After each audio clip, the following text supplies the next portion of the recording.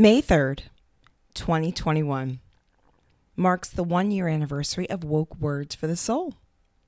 So without further ado, I'm going to reflect back and share some poems.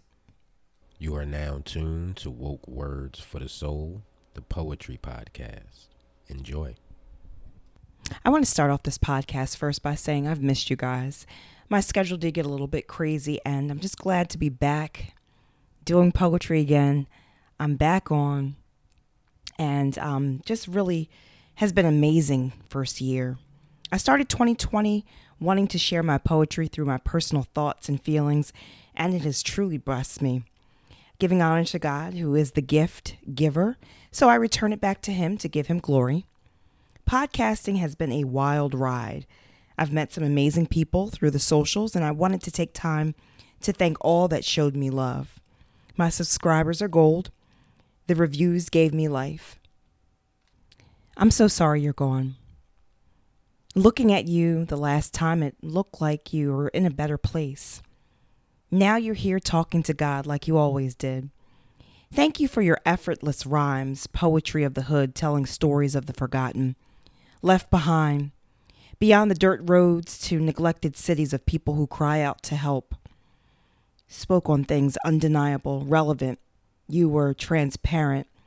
Things that ravish through our communities, robberies to survive, selling drugs to pay the bills, abuse at the hands of your mom, being given crack for the first time from your mentor.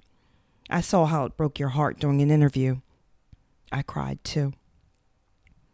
Thank you for praying during your shows. It touched me. Your album got me hype in 98. I felt you through your lyrics, like I knew your days of Yonkers. Rest well, surrounded by dogs and laughter. The last time I was on here and I had done my newest episode, it was right at the time that DMX had been rushed to the hospital. So I wanted to just come back and do a poem in honor of one of my favorite rappers of the 90s. So I am a big hip hop fan, especially the 90s hip hop, the golden era, in my opinion.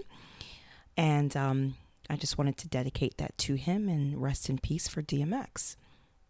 The most rewarding and special part of this podcast has been building a legacy. This imprint I leave on society, and I'm so very grateful for that. I am going to squeeze out a second poem. It's called Existing in the Hallway. I find myself betwixt and between, anxious, constantly like a ticking time bomb. My life is on pause, waiting for a door to open. The keys to the safe must be tucked away. I'm not in the dining room or upstairs, bedroom. I'm in the hallway. Nowhere to rest. The escape room clues couldn't be any closer to my victory. Looking at the door frame, suffering, pieces of me have been stripped away. Tears of hopelessness, abandoned, turned to rage. As always, thank you so much for allowing me into your ear space. If you like the content that you hear, be sure to share with your circle, and I will see you all in the next episode. Thank you so much, and God bless.